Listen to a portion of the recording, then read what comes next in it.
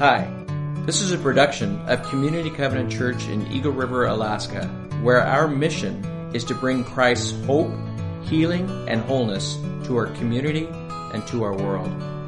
Our service times are 9 and 11 each Sunday morning. Find out more at www.communitycovenant.net.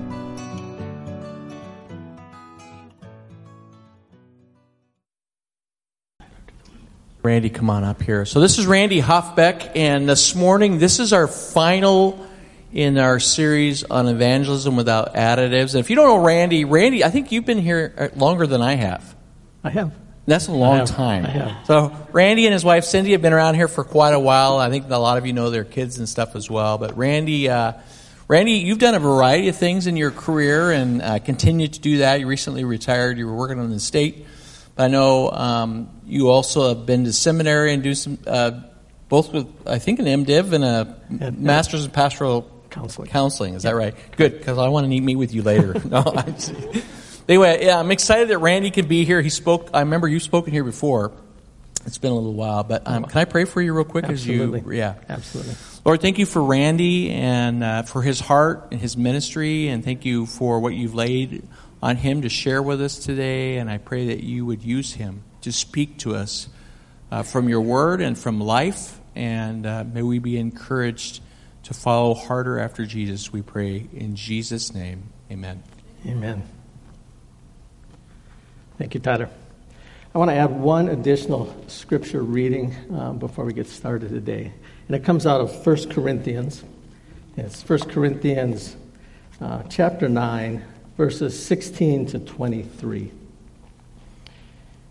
It says, "For when I preach the gospel, I cannot boast, since I'm compelled to preach. Woe to me if I do not preach the gospel. If I preach voluntarily, I have a reward. If not voluntarily, I am simply discharging the trust committed to me. What then is my reward?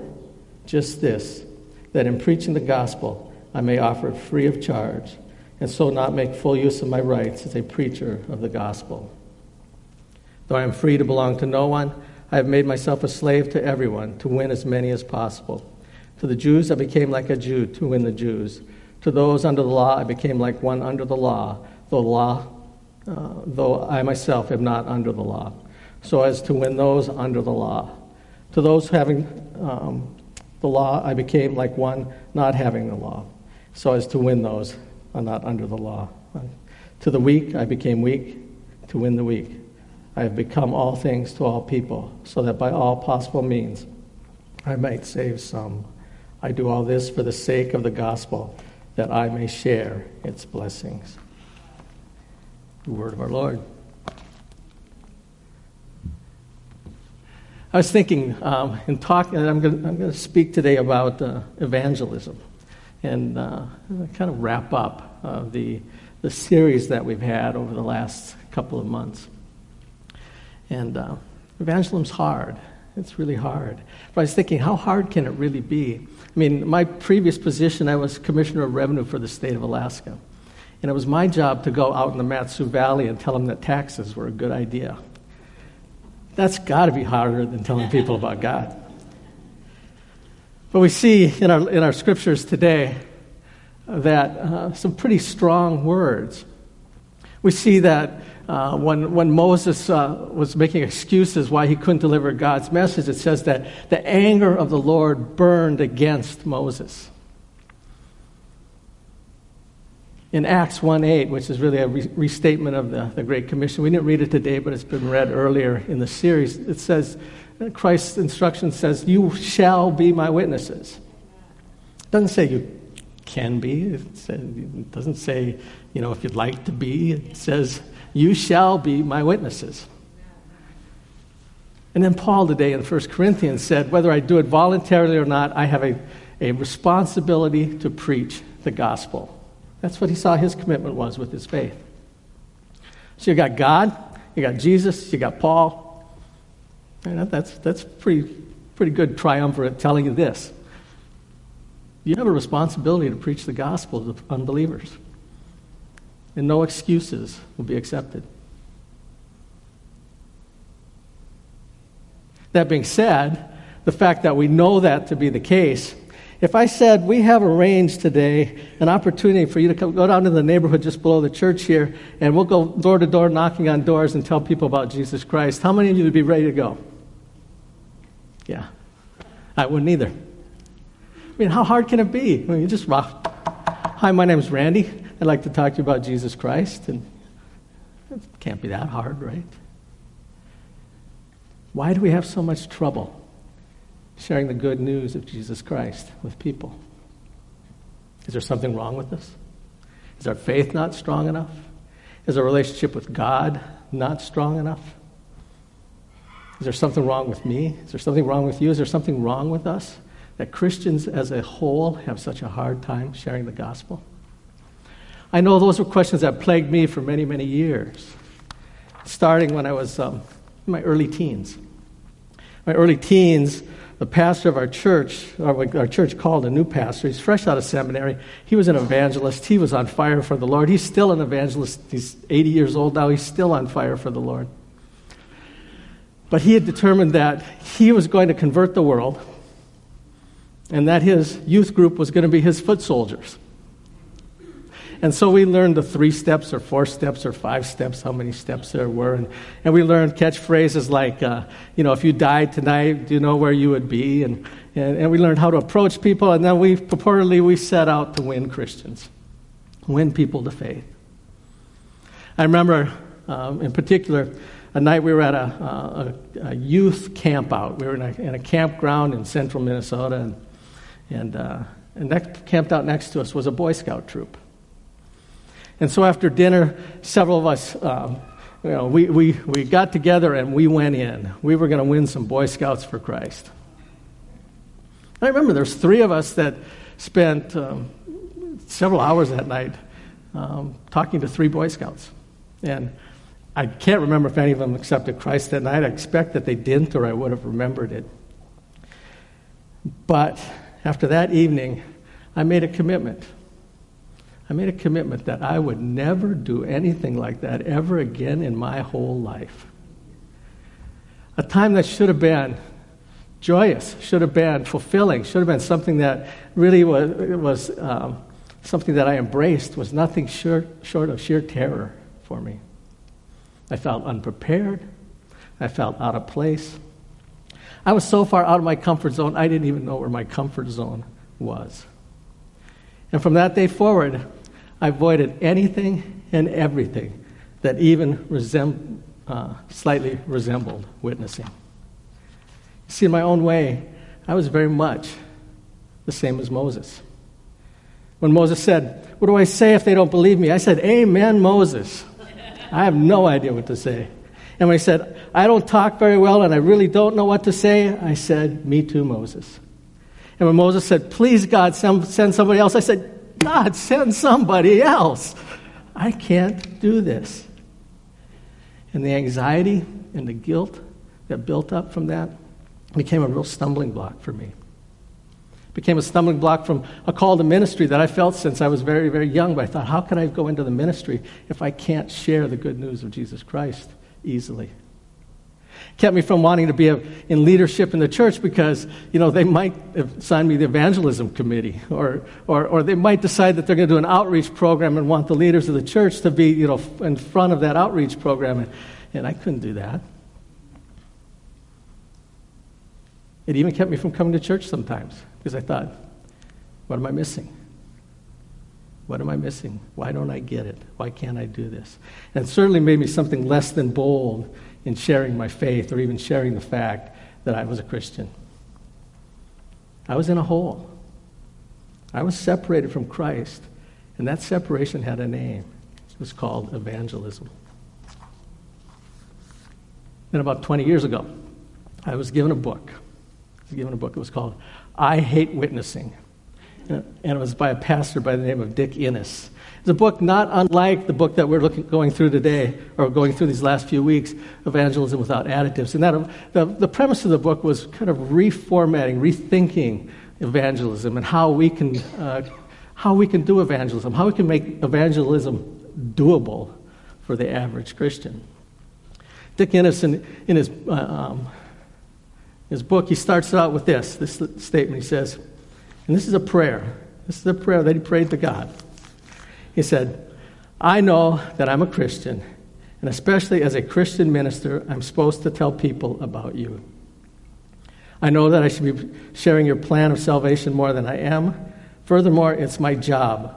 But God, I am sick to death of witnessing for you out of a sense of duty and trying to tell others about you because that is what I'm supposed to do. In spite of all my years of training and experience, I'm as frightened as ever to witness. I've never found it easy. I hate witnessing, and I'm quitting. I absolutely refuse to keep playing this game any longer. I'm afraid, and I'm finished. He said he then sat back and waited for lightning to strike. Instead, he said he heard this deep, he heard God's still small voice deep within his heart say, Amen, Dick. I hate the way you witness too. You see, he had felt the same things that I had for all those years. He had witnessed out of a sense of guilt or out of a sense of compulsion. He'd done the right thing, but for the wrong reason. And it wasn't working for him either. And accepting the fact that a Christian pastor would struggle with it as much as I did was comforting. It was comforting to know that so many Christians struggle with the idea of sharing their faith with others. In fact, a poll by the Billy Graham Evangelical Association indicated that only 5% of American Christians have ever led anyone to Christ. Only 5%. To me, what was even more shocking was that only 15% had ever invited anyone to church. The facts are uncomfortable, but they clearly show that we as Christians are a silent bunch. Penn and Teller, the comedian magicians. And Penn is an outspoken atheist. But he posted a video online a few years ago that was really very convicting. He said this. He said, I don't respect Christians who don't witness. He said, I don't respect that at all. If you believe that there's a heaven and a hell and people could be going to hell or not getting eternal life, and you think that it's not really worth telling them this because it would make it socially awkward, how much do you have to hate them not to tell them? How much do you have to hate somebody to believe that everlasting life is possible and not tell them about it? But yet we don't. We don't think we hate people. But yet we don't. We don't tell them the good news of salvation through Jesus Christ. Billy Graham, in a training session before a Detroit crusade, asked the counselors. Now, these are the people that are going to meet with those that came forward, right? These were the bold Christians. These are the ones that were going to be willing to meet with these people that were just accepting Jesus Christ. And he asked them, he said, what's your greatest hindrance to witnessing? 51% said it was a fear of how the other person would react, that they would not only reject what they told them, but they would reject them personally. And another 28% said they felt a lack of information. They didn't know what to say. These were the bold Christians.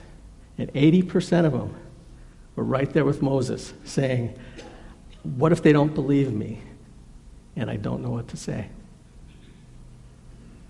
We haven't changed much in 3,500 years.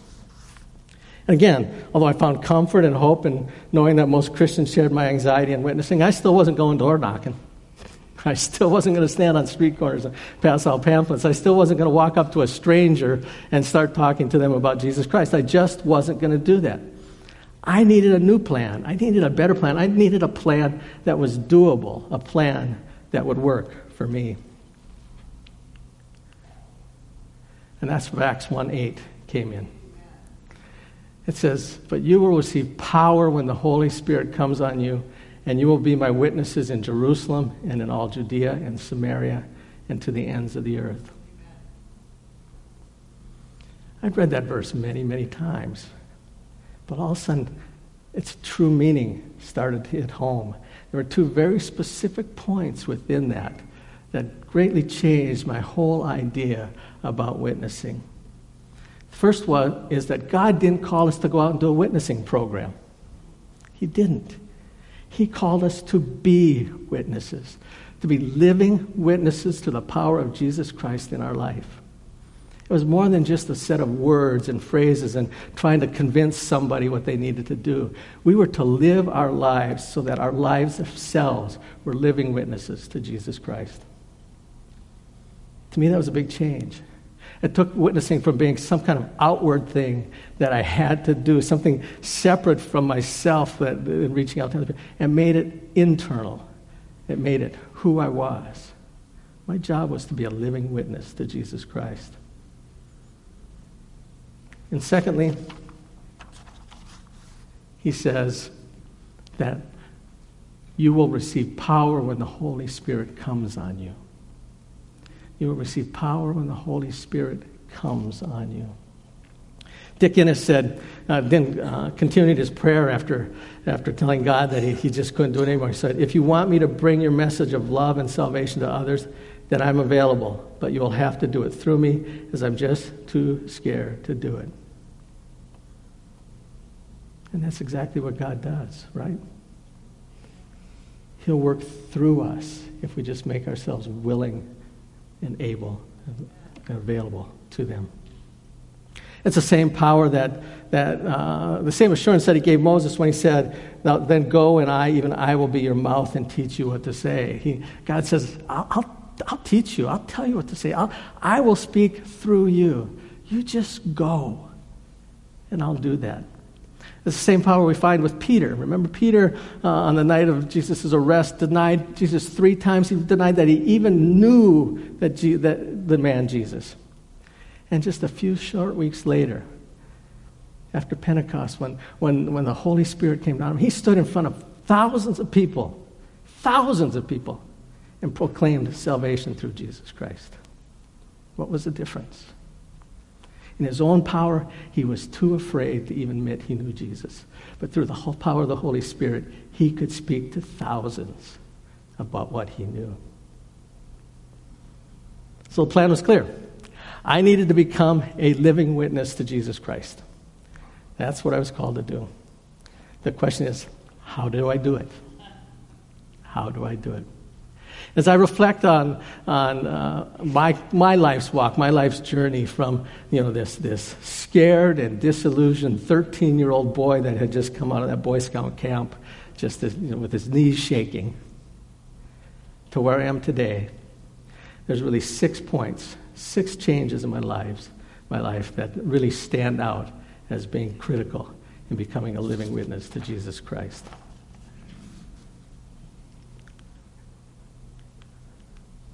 The first one is, you must reveal yourself as a Christian to those who know you.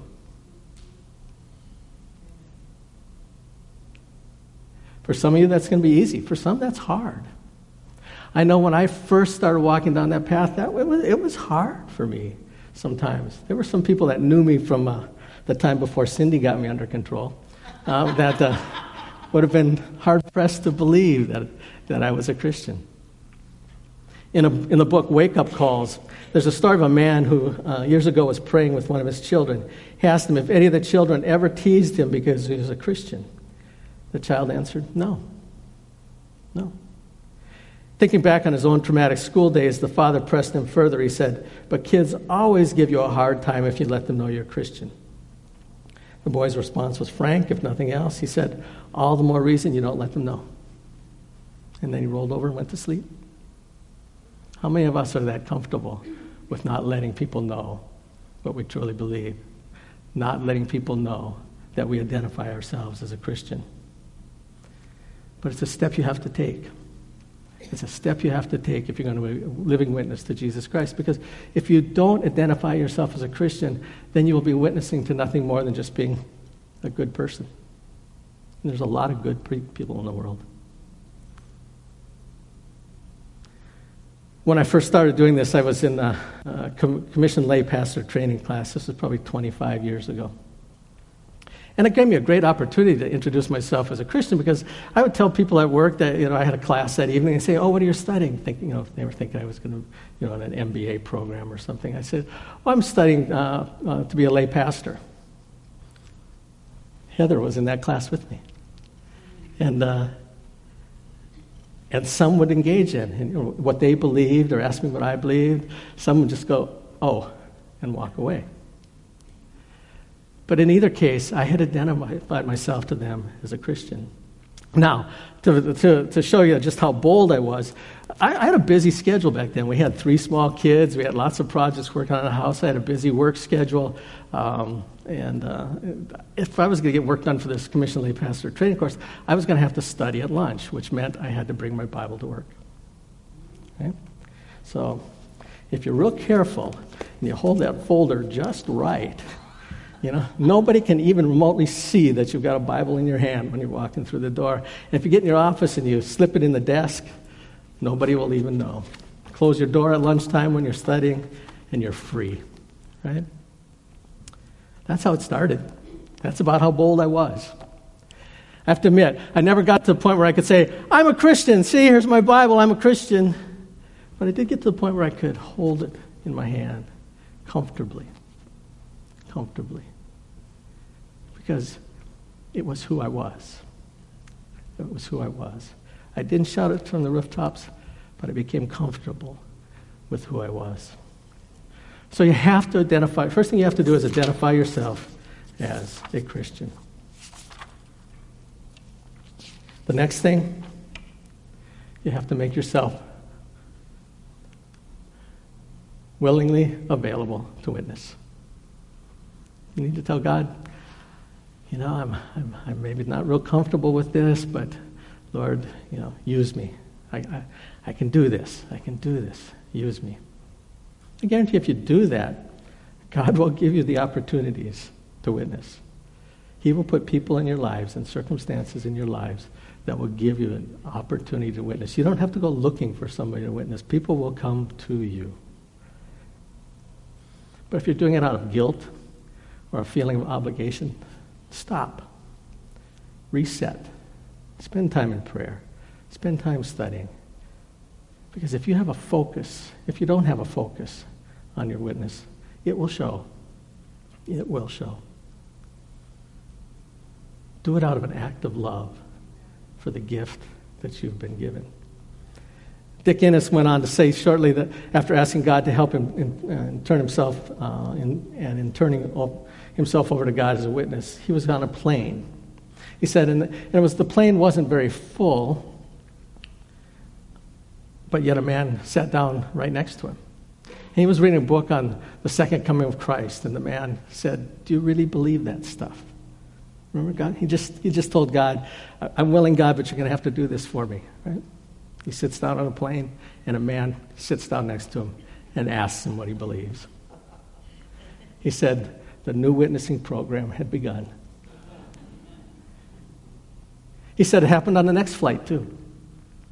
He said nothing quite that dramatic has happened since then, but he said what he took that was recognition from God that he'd heard his prayer.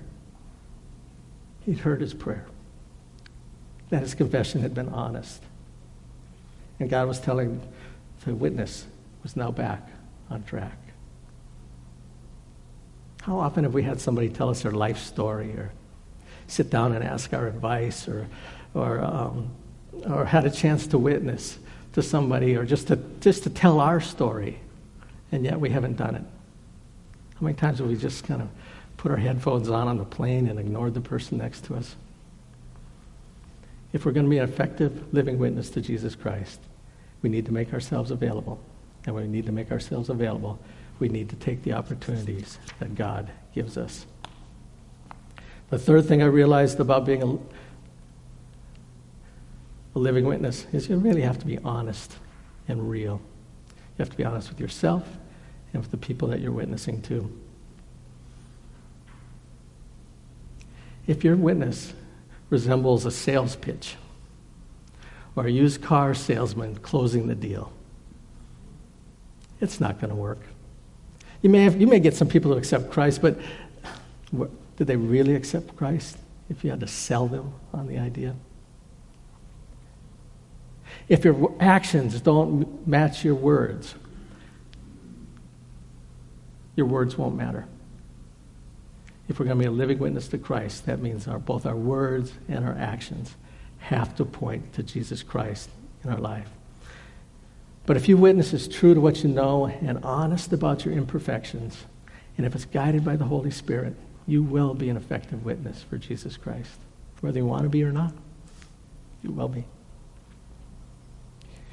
Okay, so that's easy. So what happens now when I'm talking to somebody about my faith and they challenge me with, all the nasty things that Christians have done over the year, in the last 1,000 years, or they ask, if Jesus was really God, how could he die? Or they ask, how does the Trinity work? Or why does the Bible say this? Or why do Christians act that way?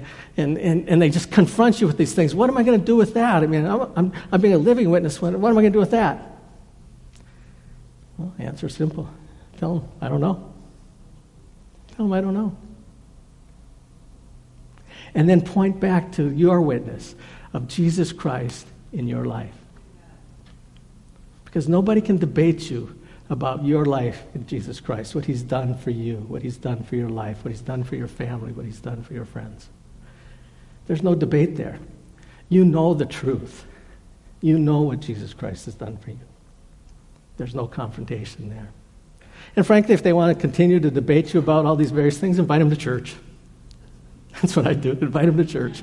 If you're really worried about theology, come to church. That's where we talk about theology. Let's face it. If you were in a court of law, you would never witness to something you didn't see, right? You wouldn't. You wouldn't try and pretend that you saw something or knew something that you didn't know. Same thing is true with your witness with Jesus Christ. Witness to what you know. Witness to what you feel. Witness to Jesus Christ in your life. And your witness will be true, and your witness will be effective. Remember, though, as I said just a few minutes ago, your walk has to match your talk. Your walk has to match your talk. St. Francis of Assisi was once questioned by a young companion after a trip to town to preach. The entire day they'd walked around, and the boy questioned the fact that they hadn't talked to anyone about the gospel the entire day. And Francis replied, "My son, we have preached. We were preaching while we were walking. We were seen by many, and our behavior was closely watched." When you commit to being a living witness, when you identify yourself as a Christian, when you make yourself available to witness, realize that your actions are going to speak louder than your words. The next thing you need to do, number 4, is you need to humble yourself and accept your role in the process. One of the things that it took me a while to get a handle on, and once I did, it made me a lot more comfortable with what I was doing with my witnessing, is I realized that my faith can't save anybody but me. My faith can't save anybody but me. My job is to introduce people to Jesus Christ so that the Holy Spirit can give them the free gift of faith so that by their faith they'll be saved. That may mean I pray with them when they accept Jesus Christ. It may mean that I'm not there. But my job is to introduce them to Jesus Christ through my life and my words. I need to do that at a level that they can understand. I need to meet them where they're at. We also need to understand that we're not the only chance that God's going to give these people. He doesn't have them by their ankles over a pit of fire, and if we blow our witness, he lets go. I mean, that'd be too much pressure on anybody. And quite frankly, God hasn't really given us that much control over the salvation process, right? He's going to work in their lives in many, many different ways to bring them to faith. Although I don't know the genesis of the statistics, I've heard many times in my life that it takes somewhere between 17 and 18 contacts for an unbeliever to actually accept Jesus Christ as their Lord and Savior. You may only be one of those. You might be the 19th person. You might be the one that makes a difference. in Evangelism Without Additives, it says it takes 2 years for somebody to go from a seeker to a finder, to go from the person seeking Jesus Christ to the one that's out finding people that are seeking Jesus Christ. And Mike Fleischman, in an article in Christianity Today, states that adults that aren't raised in the church, and frankly, when we're witnessing now, many of the people we're going to witness to are people that were not raised in the church, identify their conversion as an extended process, driven by life circumstances, key relationships, that's us, and significant issues that they're working through. We're a part of the process, but we are not the entire process. Do your part. Do what God's leading you to do. Let God take care of the rest. I had a friend in Barrow, was purported to be a Christian, may or may not have been a Christian, certainly never came to church, was a little bit rough around the edges sometimes. And I would invite him to church on a periodic basis, and he would always say no. And I'd invite him again, and he'd say no. And I'd invite him again, and he'd say no. And it was a dance that we went through. We understood the dance, and we knew our parts in the play. But as I began to preach more and more in Barrow, I would invite him every time that I was preaching. And the first few times he said no, but then I think he started coming, not so much because he wanted to learn more about God, but just he came as a friend to support me when I was preaching. He never got past that seat right by the door, right in the back. He would come in late. He would sit right by the door. After the message was over, he would sneak out before the final hymn was over.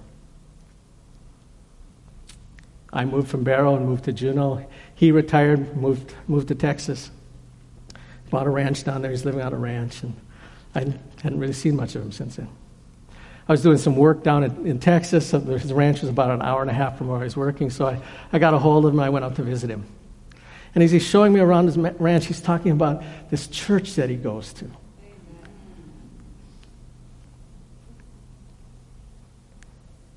Talk about the things he was doing in the church, his relationship with the pastor, the Bible study that he was in. He started texting me and asking me questions about things that he was studying in the Bible. Somewhere in that 2 years from the time that we left Barrow, and I saw him in Texas, God got a hold of his heart. I wasn't there. I would have loved to have been there, but I wasn't. Somebody else was with him. Somebody else had the right word or did the right thing that finally got him over the hump to where he would accepted Jesus Christ as his Lord and Savior and really embraced his life and his walk as a Christian. I did my part. Somebody else did theirs. And we had a new brother in Christ. The next thing that we need to look at, and there's 6 if you're counting, so we're on 5 now.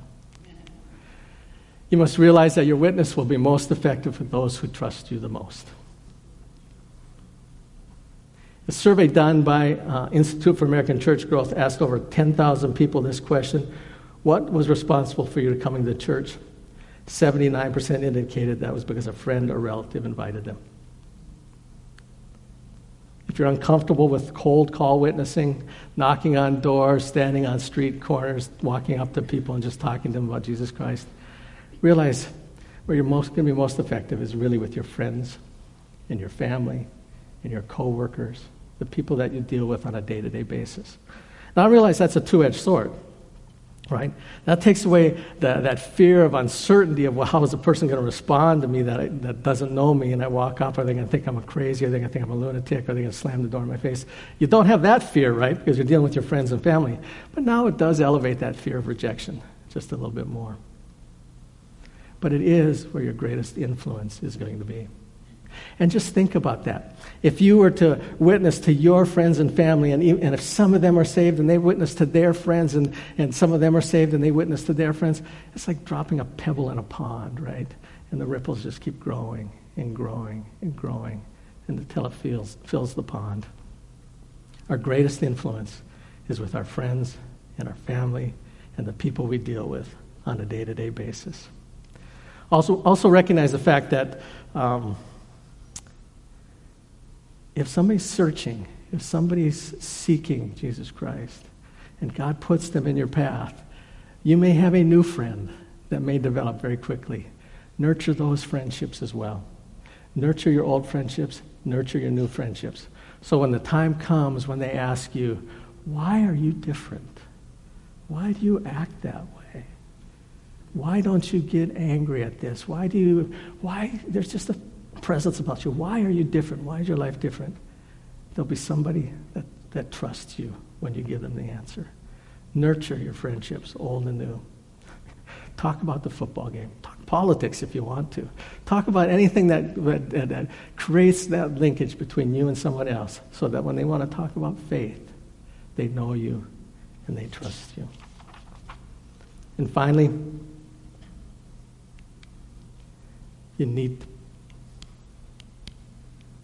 Where am I at? Keep going. There we go. You need to be prepared to meet people at their level, not expect them to meet you at yours. And that can get messy sometimes. You can get involved in people's lives in some pretty messy times, because people will be seeking the Lord most when their life is in the greatest turmoil. As a general rule. Not always, but as a general rule. And so be prepared to be in some kind of messy situations. If we look back at what Paul said in 1 Corinthians, we see him saying, "For those who have no law, I was free of the law myself, to win those who have no law. For the weak I made myself weak. I made myself all things to all men in order to save some at any cost." He wasn't talking about doing all things for all people. He wasn't talking about becoming a sinner because he was around sinners. What he was talking about was being sensitive to the situation that people were in and putting yourself in there with them so that you could witness to them, so that they might be saved. It's an attitude that flowed from Paul's deep conviction that Christ reveals himself to each of us in our own circumstances, and we need to meet people where they are. Witnessing won't work if we have an agenda to try and make people as good as we are. It just won't. We need to think of witnessing as putting our arm on the shoulder of somebody and introducing them to our best friend, Jesus Christ. Witnessing is a side-by-side activity. It's a relational activity. It's not a nose-to-nose confrontation. It's not a shove in the back. It just isn't. Witnessing is more than a meeting of the minds. It's a meeting of the hearts.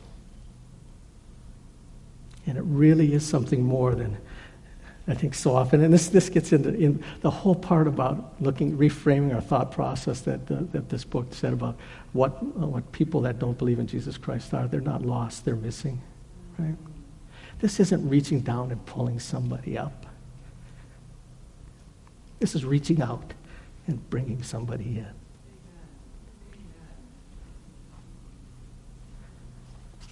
That's, to me, what being a living witness is. Over the last couple of months, we've used the evangelism without additives to kind of reframe our whole thought process on witnessing. Because quite frankly, we needed to. I think we needed to, at least most of us did. I did. We needed to have something that was doable, something that we could embrace, something that we could be comfortable with. And it started, like I just said, it started with the idea of reframing our thought process on those that are not believers, that they're not lost, they're not hopelessly lost souls. They're members of the Jesus' kingdom that just are missing. And it's our job to bring them back. It's our job to bring them back. We then had to rethink our own thought process about kind of our self-aggrandizement, our self-importance when it came to witnessing. That was so great that it actually stopped us from witnessing. We had to recognize that our witness was us. That our witness was us. It's our lives and how our words reflect our lives and how those together reflect Jesus Christ in our life. And then finally, we had to be willing to make ourselves available. Can we do that? Can we do that? Can we look at unbelievers differently than we did in the past? Can we look at them as people just like us, sinners just like us, people that we need to introduce to our best friend, Jesus Christ? Can we reframe our thought process on witnessing from being something that we do to something that we are? Can we make ourselves available? Can we make ourselves openly available to Jesus Christ to be a witness? I want to close with one story. A few years ago, we took Larry and Beth Smith up on their offer to join them in Kenya. And most of our work done was in the slums of Nairobi, in some pretty tough places. And Cindy and I went with them. Neither one of us has any kind of medical background whatsoever. And these were medical missions. They had doctors, they had pharmacists, they had opticians, they had dentists. They would set up these medical clinics within these churches as an outreach program for the churches. But we thought, well, we can go sweep floors or do paperwork or something else. Well, they found out that I just recently graduated from seminary and that Cindy was a substance abuse counselor. And so they asked us to meet with everybody that came in the clinic before they saw the doctors. So the patients would come in, they would be triaged by the EMTs, they'd figure out what doctor they needed to see, and then they would come to Cindy and I. Cindy met with the women, I met with the men. And we would pray for them, pray for their health, pray for whatever it was that was the issue that they were dealing with. But before we did that, we would ask them if they were born again, whether they were believers. Most of them said yes. But there were a significant number that said no. If they said no, we would engage them in conversation. But at some point in time, we would ask them, do you want to accept Jesus Christ as your Lord and Savior? We had 27 people accept Christ. And many, many more that rededicated their life to Christ. But one stands out for me. One stands out. And we were in a remote community called Malui. Malui was an 8-hour bus drive from Kenya on some pretty sketchy roads, the last 10 miles on something that I'm not sure really was a road. And we got there, and the kids that were less than 2 years old were afraid of us because they'd never seen anyone with white skin. I mean, that's how remote this community was. Didn't have electrical power. There was a few generators. Didn't have running water. They carried water. They lived in mud huts. I mean, it was rural Africa. We did 2 clinics there. We did a clinic on a Friday and a Saturday, and then we stayed and worshiped with them on Sunday before we left. On the second clinic on Saturday, I had an older gentleman come to me. He needed glasses. And when I asked him if he was born again, if he was a believer, he said no. He said, when I was 10 years old, he said, I went into training to be the village medicine man, the witch doctor. He was 80-some years old. He hadn't been in church since he was 10 years old. So we talked a little bit more, and he told me about how his life just really wasn't going very well right now. And I asked him, I just asked him, I said, would you like to accept Jesus Christ as your Lord and Savior? And he said, yes, he would.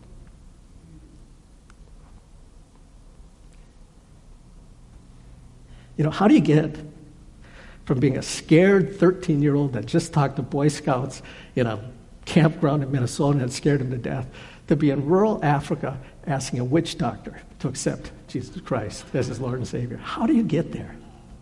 How do you get there? Holy Spirit. Holy Spirit. After he accepted Christ, we were talking a little bit more, and I asked him, I said, why now? Why did you want to accept Jesus Christ now? He said, because God sent you here to me today.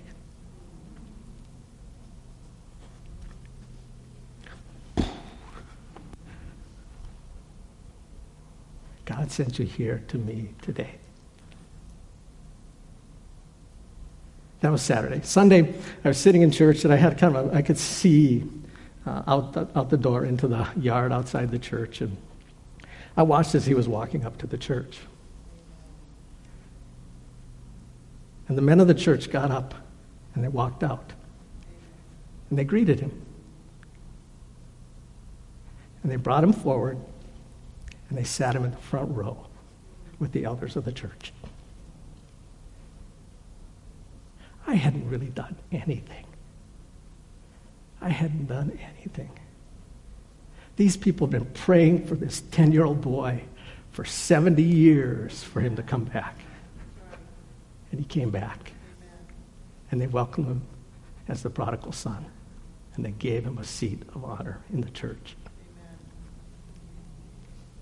Why was I there for that? Why was I there? I mean, it's going to be one of those moments that's going to just stick in the mind for the rest of my life. And I truly believe, truly believe that it was God telling a 13-year-old boy,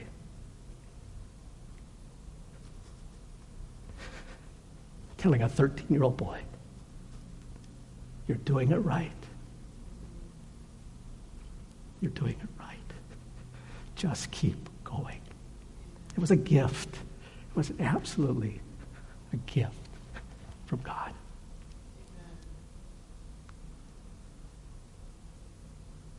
Good news is for sharing. Good news is for sharing. We just need to find a way that we can share it. Let's pray. Jesus, you're marvelous, Lord. You walk us down such different journeys than we ever really anticipated we would walk. Lord, we just pray that we'd be able to share that with others, share that with people we know, share that with the people that we love. Lord, that you would give us the courage and the insight, the words, the ability to walk in your path so that others might find you. In Jesus' name, amen.